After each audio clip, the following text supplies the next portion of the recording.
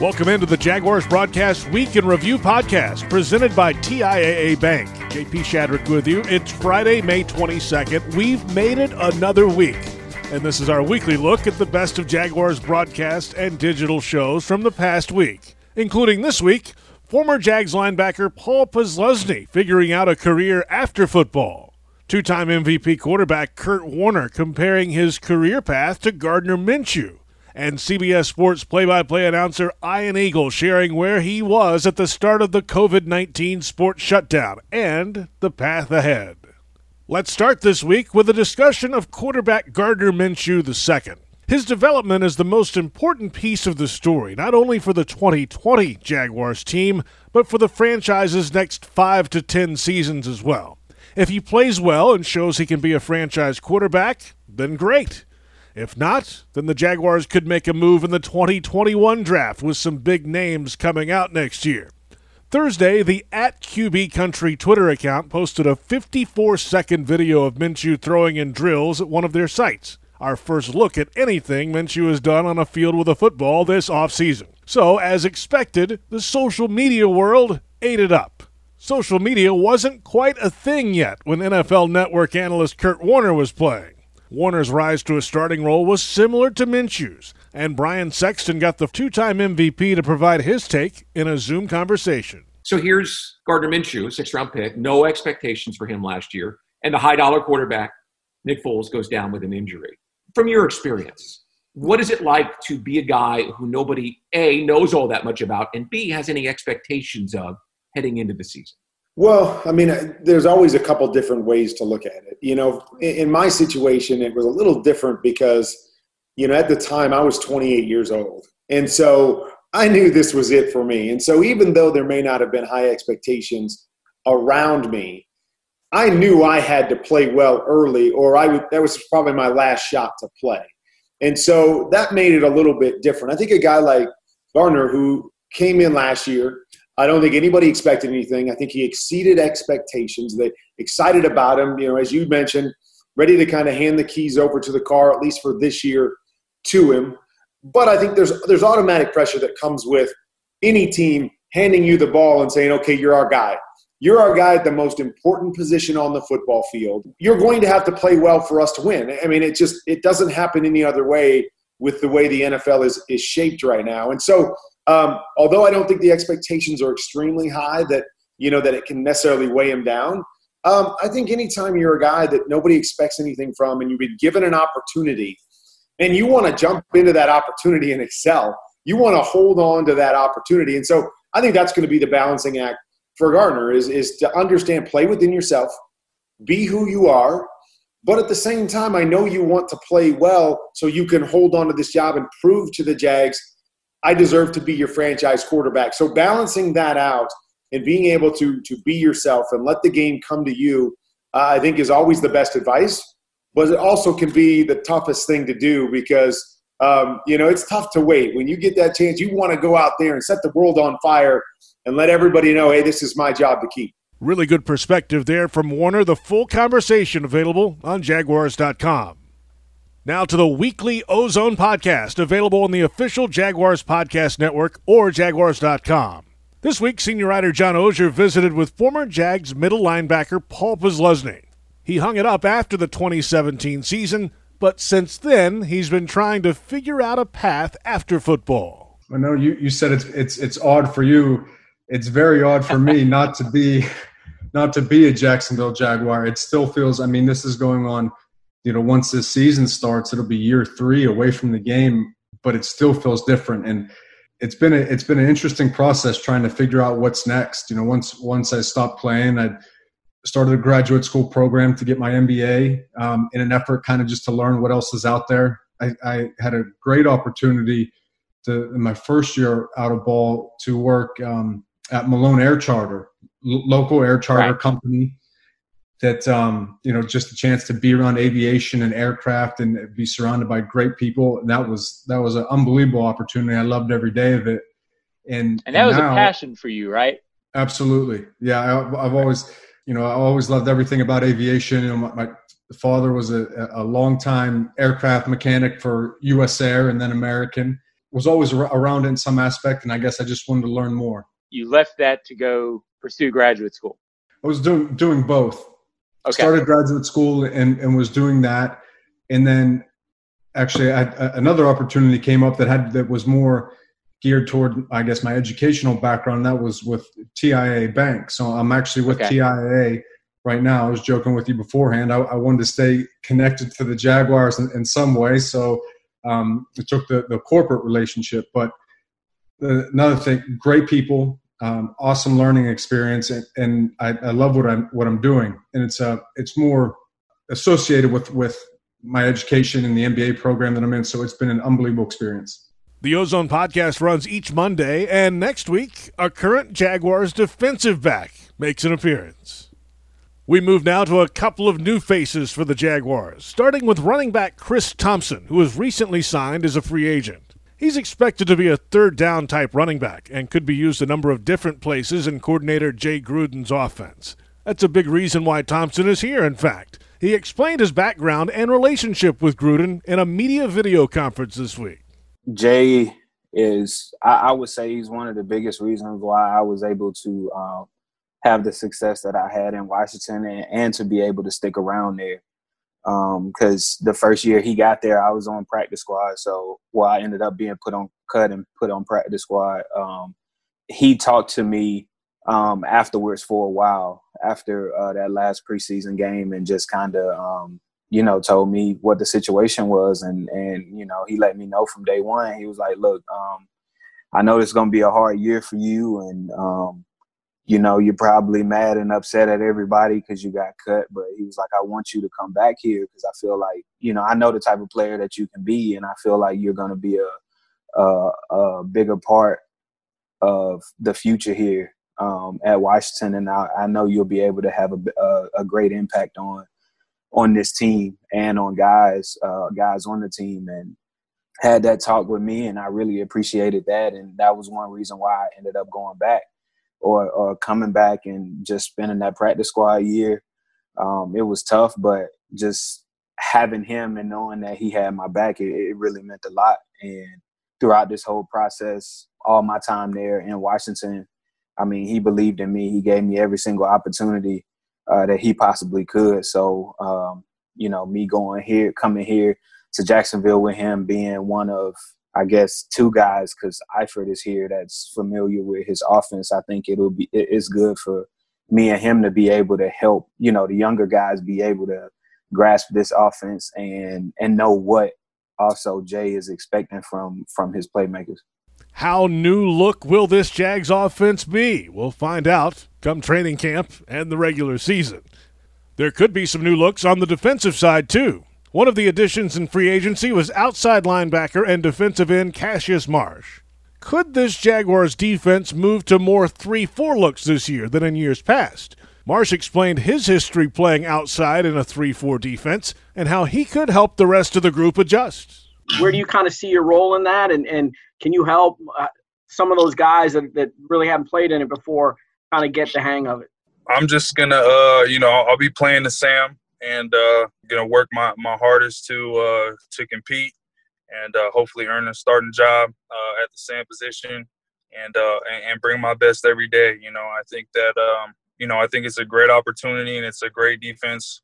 And I'm looking forward to the challenge. For me, I came into the league on a team that was super deep with defensive linemen and pass rushers and just good edge players. They had a each one teach one mentality where the vets really took young guys or any guy who needed help under the wing. And so whatever knowledge that I have that I feel I can help guys, I'm always open to sharing it and, helping whoever needs help. So I'm looking forward to getting out there and getting to know my teammates better. Plenty still to come on the Jaguars Broadcast Week in Review presented by TIAA Bank, including CBS Sports play-by-play announcer Ian Eagle looking back to the start of the pandemic and Jawan Taylor and Quincy Williams' battle for supremacy in the latest edition of Jaguars Throwdown. All that and more after these words. Jags fans, fill your wallet with one debit card that screams Duval exclusively from TIAA Bank. The Jacksonville Jaguars Visa debit card comes with a fierce look and fantastic features so you can pay with pride wherever you go. And it's yours free when you open a Yield Pledge checking account. Up your financial game today. Visit a financial center near you or find us at TIAABank.com/JagsCard. TIAA Bank is a division of TIAA, FSB, member FDIC, and the official bank of the Jacksonville Jaguars.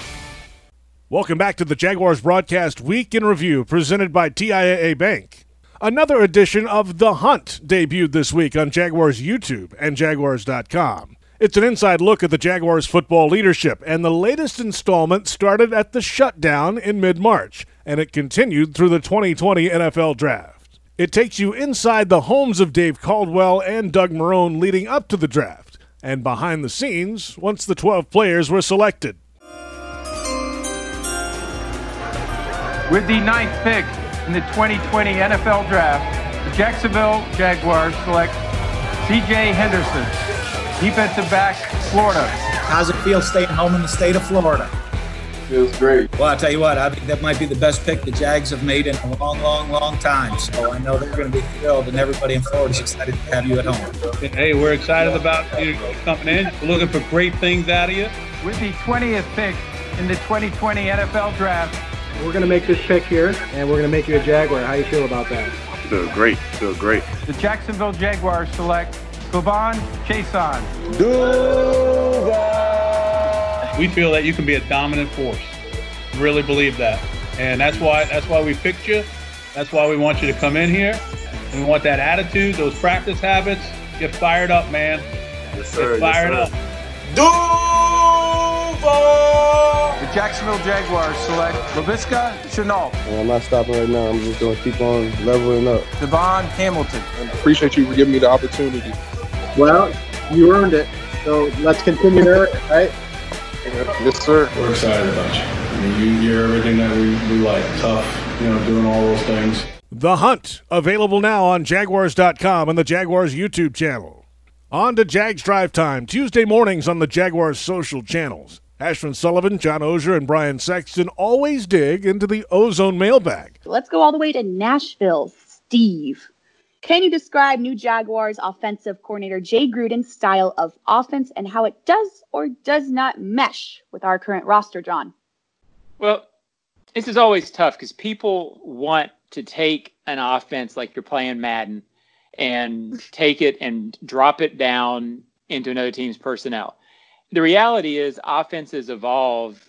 The West Coast offense, which started in the late 70s, early 80s, is not the West Coast offense it is now because it evolves every year. So it's a West Coast based scheme. John Gruden runs it. Jay Gruden runs it very similar. It's about getting the ball out quickly, timing passes. It's about being able to run effectively early so you can play action off of it. And people listening will say, well, that sounds a lot like a lot of offenses. Well, you don't necessarily see this unbelievable change in how teams play because it's still dictated to what the quarterback does well, to what the players do well. But that's the gist of it. And, if Minshew is able to grasp it, which he's a smart guy and can grasp, then I think they'll use a lot of the offense. If not, then they'll scale it back. But I don't know if in this day and age, it's necessarily fair to say, well, this offense doesn't fit this personnel. It's going to be about how it meshes. It's going to be about what Keenan wants to do with the wide receivers, what McAdoo wants to do at quarterback. It becomes a acumen, as Brian would say. It becomes Pull that dictionary back out. A group process. The only thing I can add to that is when he was in Cincinnati, I recall he was very good at using personnel groups to get mismatches, right? In this league, you scheme players, not schemes. And he was very good at scheming players to get certain guys in certain matchups to get them open. That was something that John Gruden talked about when he did games that involved his brother. So it sticks in my mind. John's absolutely right. His offense will look different in Jacksonville than it did in Washington and Cincinnati because the players are different. But one thing that you can count on is he's a guy that will use different personnel groups to get the matchups he wants incredibly effectively. Every offensive coordinator wants to do that, talks about doing that. Some are better at it than others. My understanding is he's one of the guys that's really good at that. We shall see what it looks like, hopefully coming soon. The Ozone Q&A written piece runs every morning on Jaguars.com, and Jags Drive Time airs Tuesdays with an archive available in this podcast channel. We move to Jaguars Throwdown, presented by Publix. A battle for supremacy between teammates. The players this week, offensive lineman Jawan Taylor and linebacker Quincy Williams. The judge, Ashlyn Sullivan. Jawan, 20 seconds to tell me what word would describe the 2019 draft class. Amazing. We all got there on the field and got the chance to play. I feel like we all did great. Of course, Josh, Quincy, me, Josh Oliver, Josh Allen, Gardner, all of us, we did great. So it was good to see all of us get out there on the field and play together. Time. Perfect. 20 seconds. Your word's amazing. Quincy, 20 seconds. What word would you use to describe the 2019 draft class? Sensational. Cheesecake. I'm a Future fan also, so I had to shout out to my boy Future, you feel me?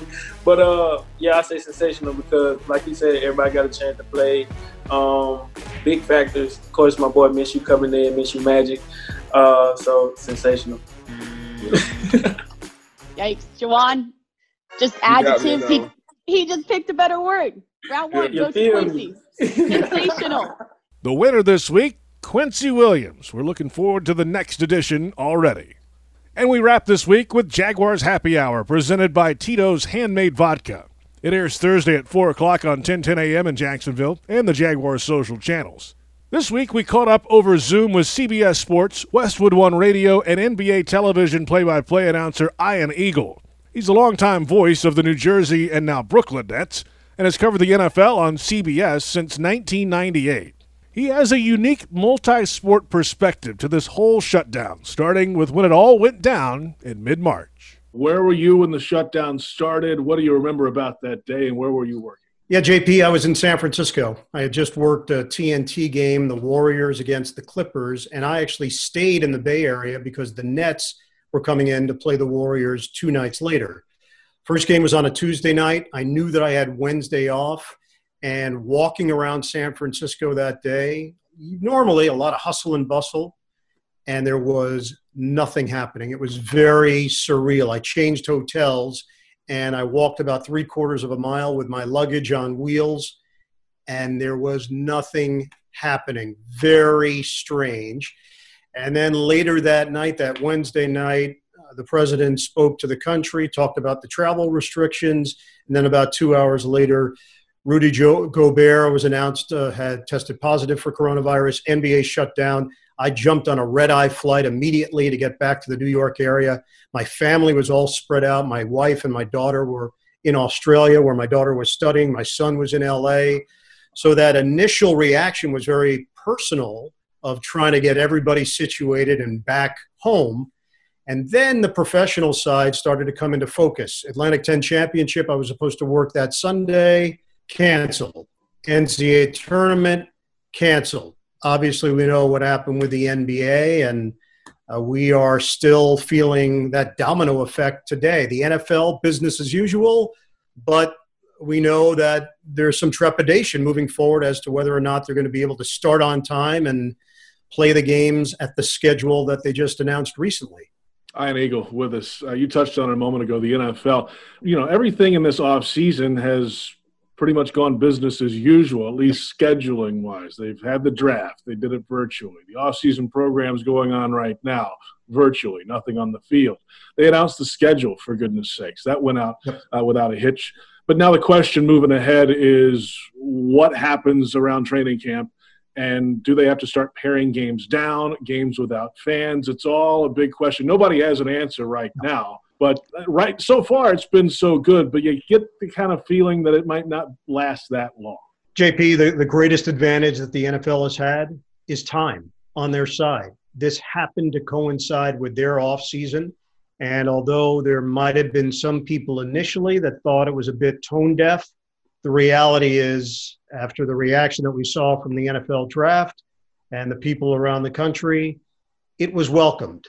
And it was a nice distraction. We understand where sports fits in to the grand landscape. We miss it, but it is not the top priority. The top priority is getting our country and our society back up to speed. But sports plays a role in that. It certainly covers a lot of jobs, and the economy is affected by it. And I think just the general demeanor of people are affected by it in a positive way if sports is involved. So the NFL did fill a void, but they're now facing grander questions. And that's, how do you continue with an off-season program? You can do it via Zoom. You can have meetings. That works short term, but eventually the physical part comes into play. And you've got to get your players ready, and you have to practice. There's no sport, in my mind, out there that requires more of the repetition and the practice in order to do your job well and in order to avoid injury. So it's interconnected in that manner. The way the schedule is set up, they could push it. They could move it and shift it, and they could shorten it.